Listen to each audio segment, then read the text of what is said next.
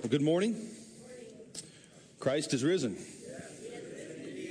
Amen. It's good to be back at Sanctuary. Thank you to Ed and Brent, Preston, and all of you for your hospitality. I've been here enough that I'm starting to make some of you close enough that I would call you old friends or oldeen friends. In the process of becoming old friends. So thanks again for having me. My wife is actually home in Tennessee, which reminds me, last time I was here, I think, I announced that we were going to have a baby, quite surprisingly, over Christmas. And now we found out that it's a boy. So that's good. That's a good thing, right? And I floated a name early on, once we heard that it was a boy. And I floated Godwin Ulysses. I'm glad you laughed. I shared that last night and no one laughed. Like I was serious about that. And of course, my wife shot that down. But she ended up choosing the name. And she chose the name Emery, which was her great-grandfather's name, Emery. But my grandmother, who lives here, she's an old Pentecostal lady, the one with the beehive hairdo. I don't know if any of you have ever known these women. We call her Nan, and she's the matriarch. She makes the decisions in the family. So we actually had to run the name by her. She has veto power, basically. And so she lives here in Oklahoma. So on Friday night, I went to see her, and I said, listen, we found a name for the baby, but we're submitting it to you for approval. And she's not good at all at hiding her feelings at all. I mean, in any way. So I said, well, we've chosen Emery Harper Green. And she didn't say anything. But, of course, you could see it working on her face. She's very displeased. She's not saying anything yet, but it's obvious that this is not what she wants to say. So after about a minute of silence, I say, well, you're obviously not pleased. What's wrong with it? And she said, this is what she said. Well, I've just never heard the name Emily for a boy. I was like, no, not Emily. Emery. So after that, Emery sounded great, right? So everything's up from Emily. So it was the name has been approved, and we can all breathe easy. But if you have some better name, you might catch me after service, and I'll run that by Nan and see if she likes that. Psalm 27, if you want to turn there with me. Thanks, Chris, for leading worship this morning. I really enjoyed that. I'm glad that you're able to be with us. Psalm 27, verse 4. Today is Trinity Sunday, and so I'm going to risk speaking about the Trinity. But let's begin with some reflection on this passage. We're all familiar with it. One thing I ask from the Lord, the psalmist says, this only do I seek, that I may dwell in the house of the Lord all the days of my life, to gaze on the beauty of the Lord and to seek him in his temple. Mark that language of gazing on the beauty of the Lord. Gazing on the beauty of the Lord. If you read like I do, you can read past the words. You can read a psalm like this and be moved at it at a sentimental level without really reflecting on what it means to gaze on God's beauty. What is God's beauty? How do we gaze on it? How do you gaze on God's beauty? And what is this beauty we're called to reflect upon in this way? And what I want to suggest this morning, that part of what the psalm is calling us to do is to reflect together on God's being as love. That God's beauty is God's being as love. God's being as the one who is eternally giving and receiving love. And to talk that way about God is to talk Trinity. That's what I want to share with you this morning.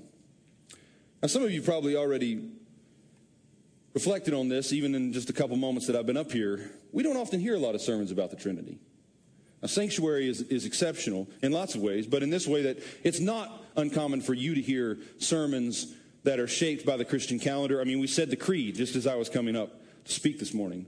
But you know as well as I do that there are many churches, Spirit-filled churches, Pentecostal and non-denominational churches, evangelical churches, where the Trinity is not preached at all. Or they don't say the creed.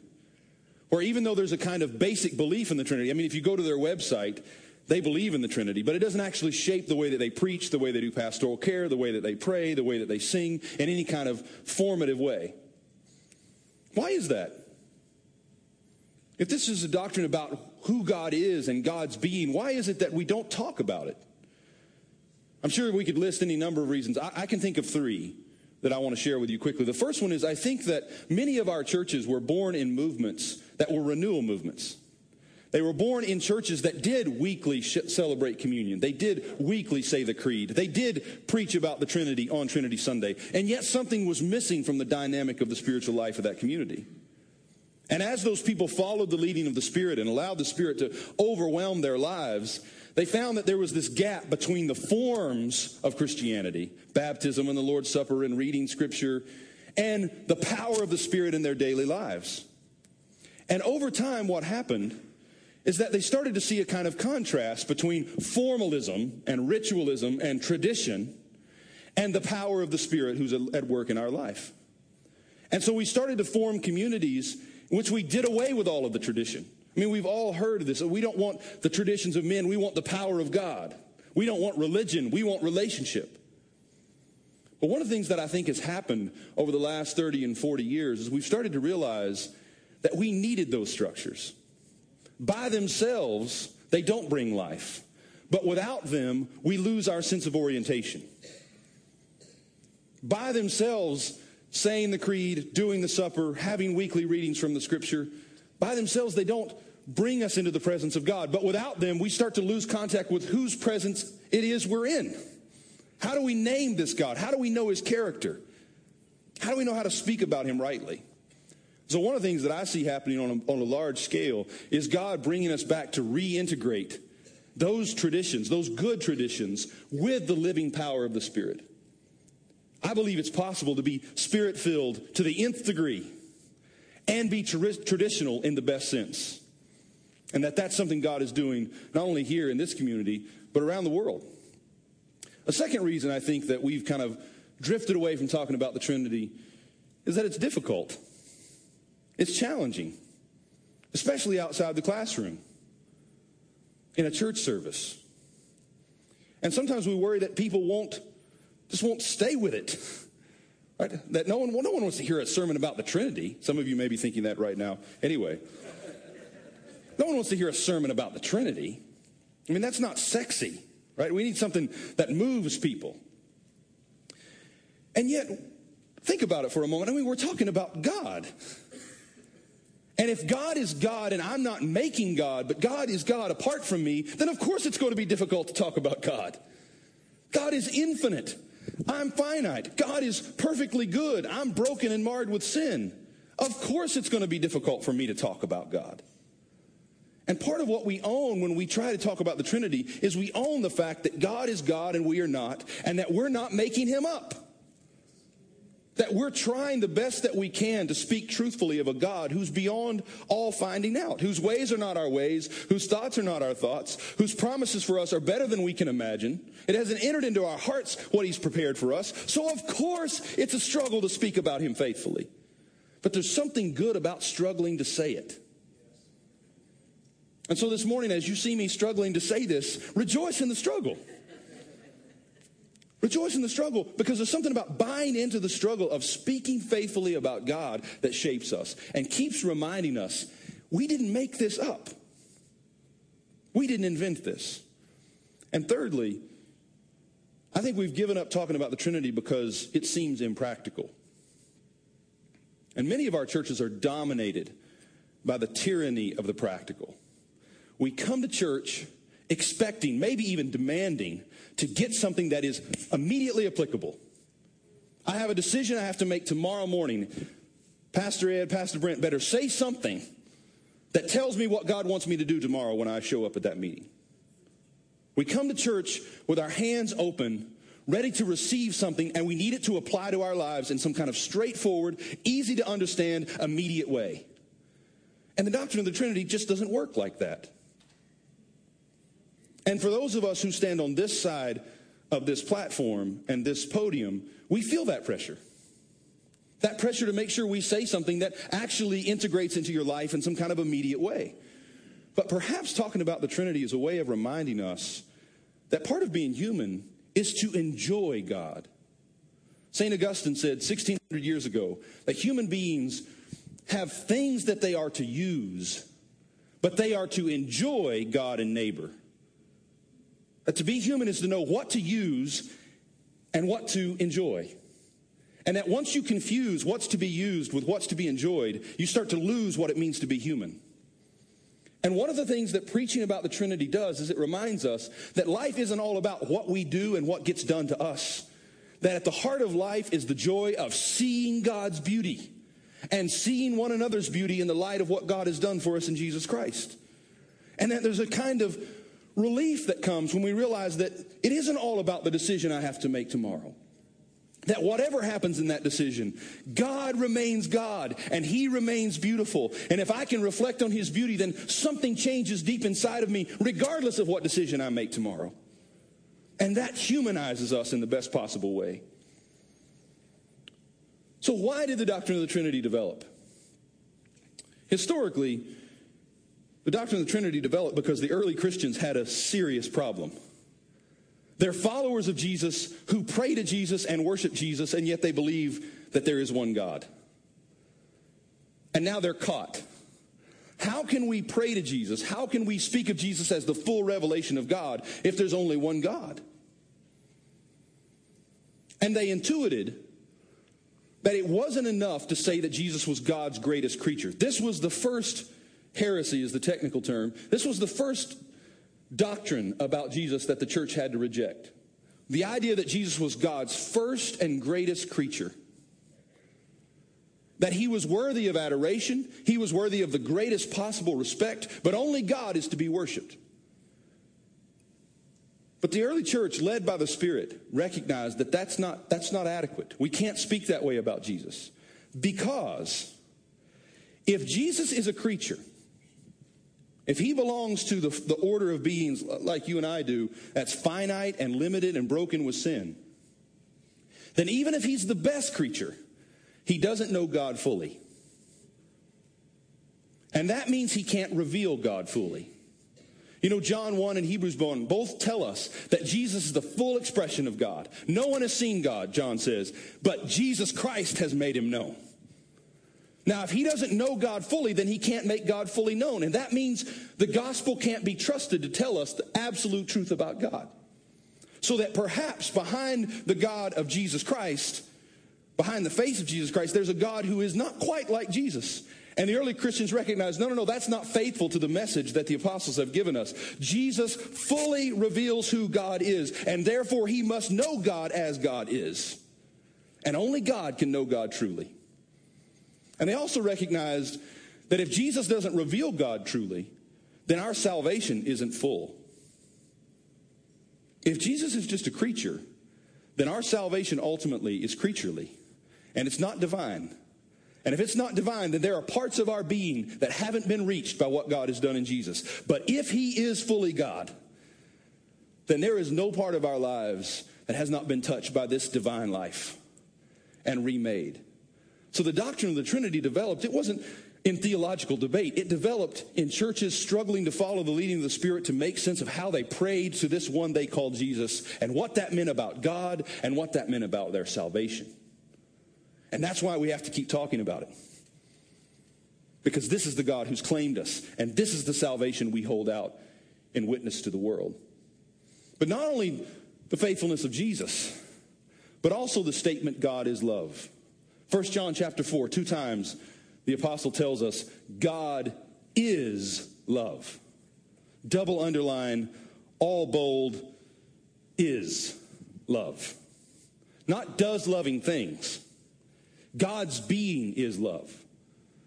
But very early on, the church recognized if we're going to say God is love, not that he just does loving things, then God has to be Trinity. Think about this.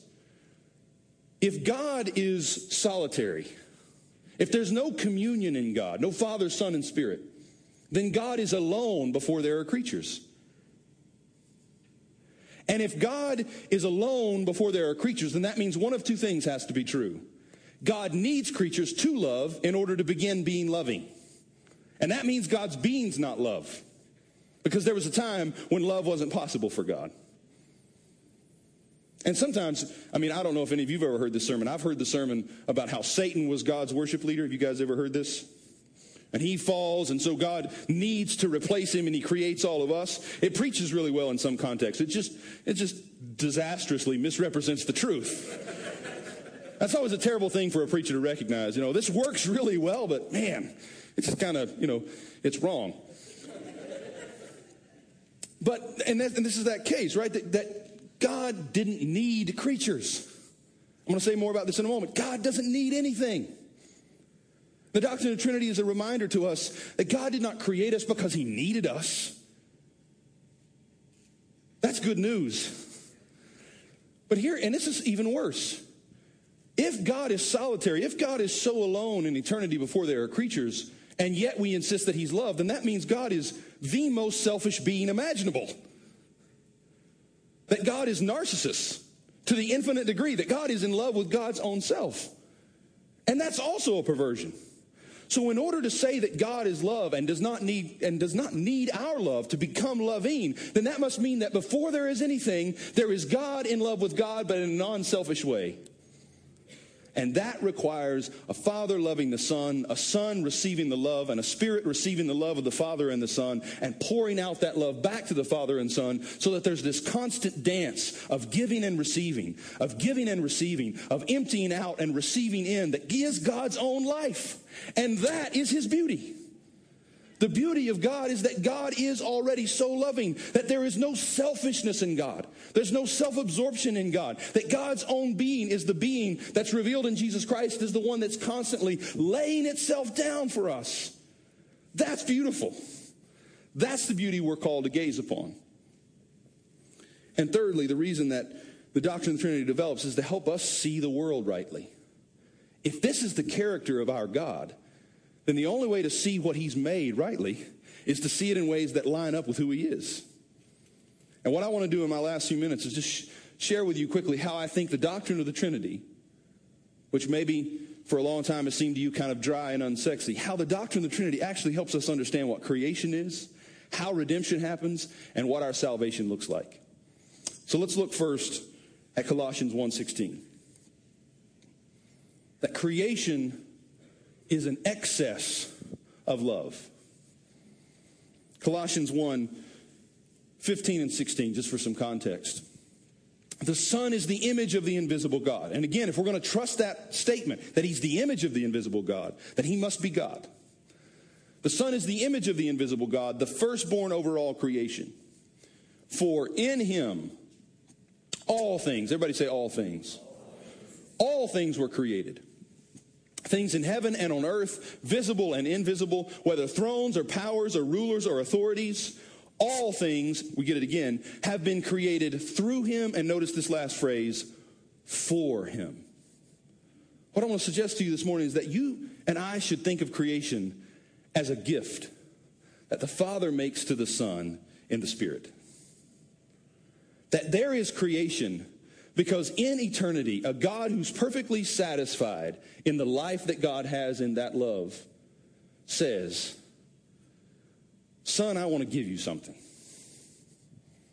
I want to give you creatures who will love you with the same love I have for you.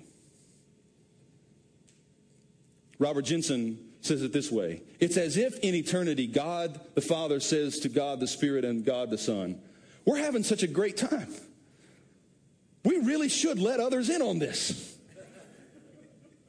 That's why we exist. We exist not because God needs us, but because God loves the Son so much that he gives us as a gift. Our being is gift. This is why you should always be suspicious when people talk about what you deserve as hell. You exist as a gift.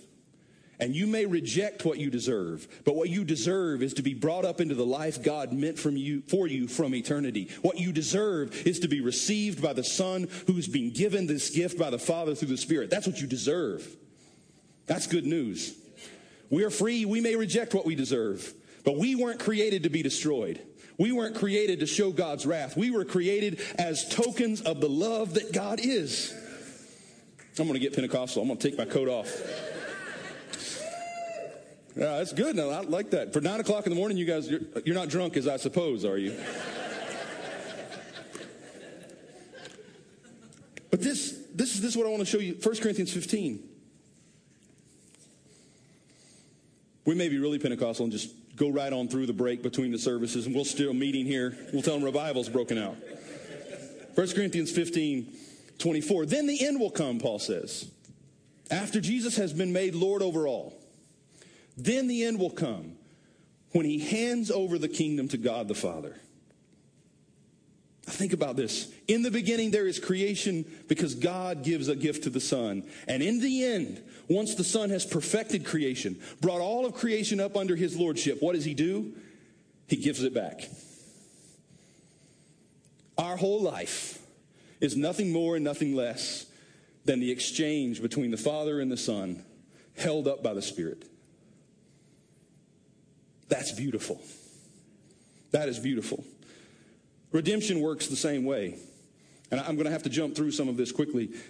But if you think on the large scale, if you think big picture, you can see that what the Father does, once sin enters into the world, once sin disrupts the way God made the earth to be and made us to be, the Father sends the Son and the Spirit to live out their mutuality on us and in us to bring us back to the life God meant for us. So that read one way, the Spirit is always working to make the Son possible.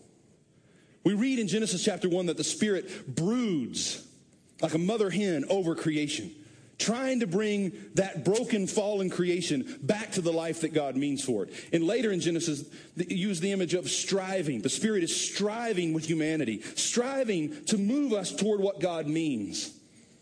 And when does the Spirit accomplish that? When the Spirit overshadows Mary, and in her womb is formed the one who is perfectly human. The one who is human to the fullest degree. The one who is going to show us this is what God meant humanity to be. And what does the Son do? He grows up under the leading of the Spirit. The Spirit is poured out upon him. He's launched into his ministry. He lives that life of perfect human yieldedness to the Father's love.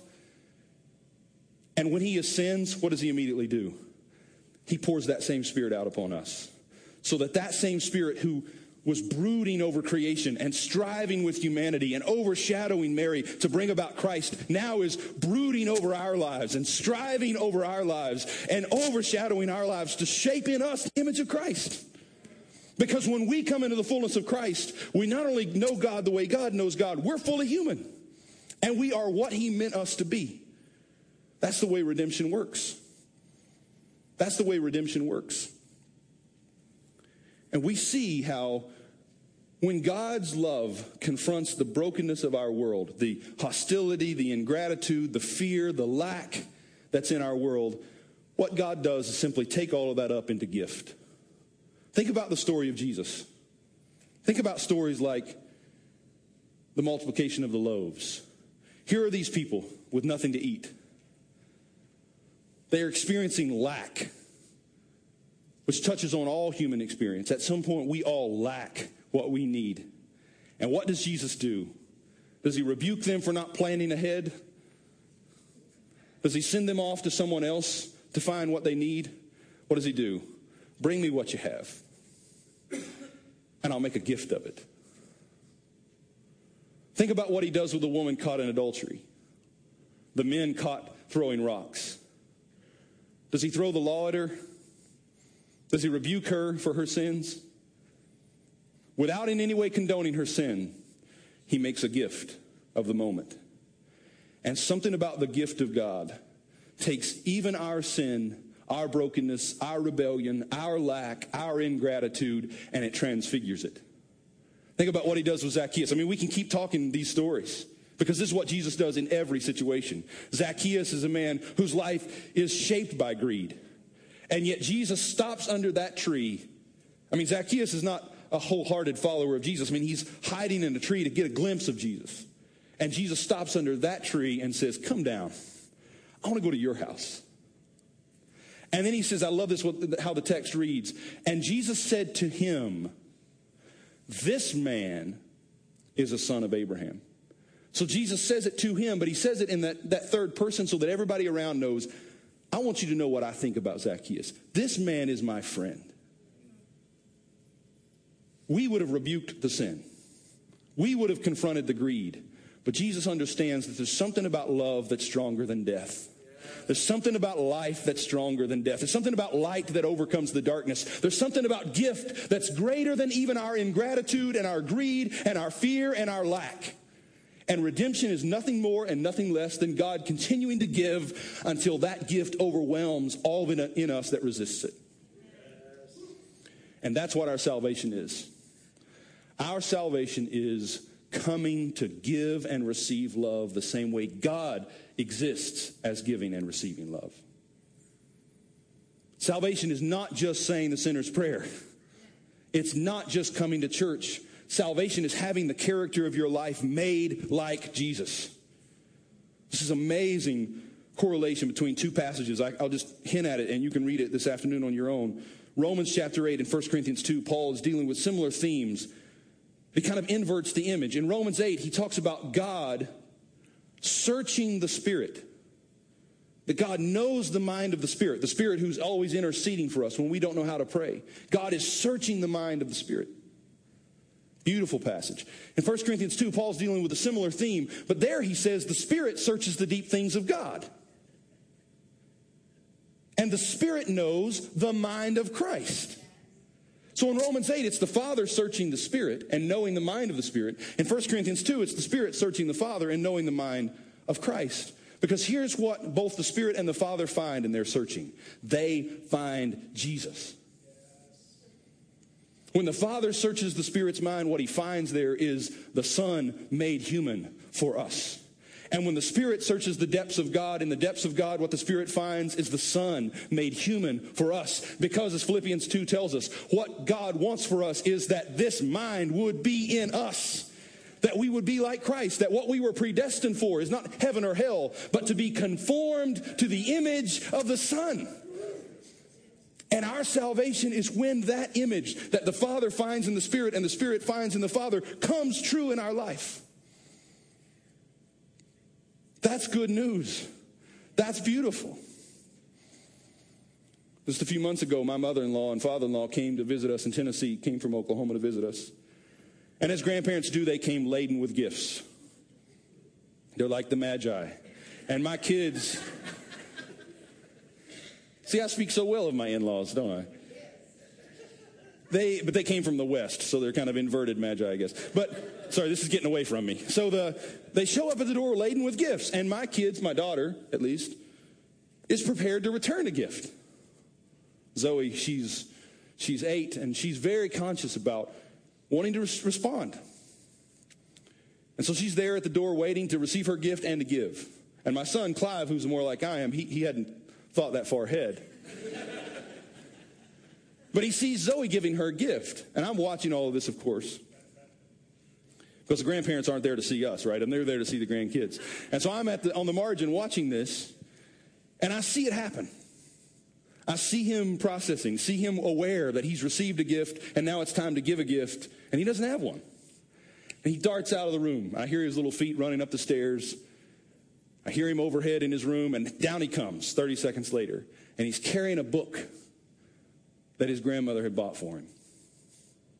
That's beautiful enough already. He's going to give back the gift she gave him. But again, I can see on his face, he loves this book. I mean, I read it to him often. He doesn't want to give it back. But at the same time, he wants to give this very gift because it's the one he doesn't want to give back. He's aware enough that there needs to be some kind of sacrifice involved. And so I'm standing there and I'm watching him. I'm watching the confliction play out on his face. But he gives it to her. And he says, "Grandma, I want you to have this." And she kneels down beside him and puts her arm around him. And she says, "Oh, Clivey." She said, "I know what we can do. I know you love reading this book.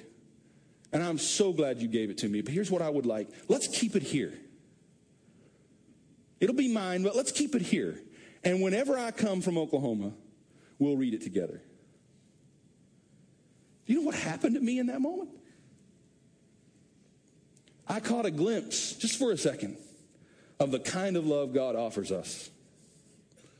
That if we will just make the smallest, most childlike effort to give back to this God, he'll kneel down beside us and put his arm around us and say, "Oh, let me show you something." Because what God ultimately wants is for the difference between giver and receiver, between the one who offers and the one who receives, to finally just meld together into one. Because in that moment, you could no longer tell neatly who was giving what to whom. Who was enjoying it more, grandma or grandson? Who was getting the most out of that moment? They were one. And that's what God wants for us. That if we will yield back in that spirit of giving, he wants to make it so that you can't tell where the head ends and the body begins. You can't tell the bridegroom from the bride because they become one flesh. That he is our God and we are his people and he dwells with us and his spirit is in us. And the very breath we breathe is the life that God is. And the very love that we love with is God's own being. And you no longer can tell who's the giver and who's the receiver. That is the kind of beauty we need to reflect upon. And not only reflect upon it, but reflect it to others. Because when we enter into that giving, when we give like God gives, like my son in that moment, frail and limited as it was, he participated in reflecting to me what God's love is. And I want to leave you with this word of encouragement. Even the smallest response you give to God, the faintest whisper of a response of love, you can't imagine what that does to people around you. Because it awakens something in their depths that reminds them of who this God is who made them. God, thank you for the gift that you give us in giving us your life. Train us, God, to enter into this giving. God, you've invited us to participate in your life. God, help us to lean into that with everything that we have so that we can reflect your beauty and be transformed, be beautified with your beauty, made glorious with your glory, so that this world may see you are good and your love endures forever. Yes. Amen.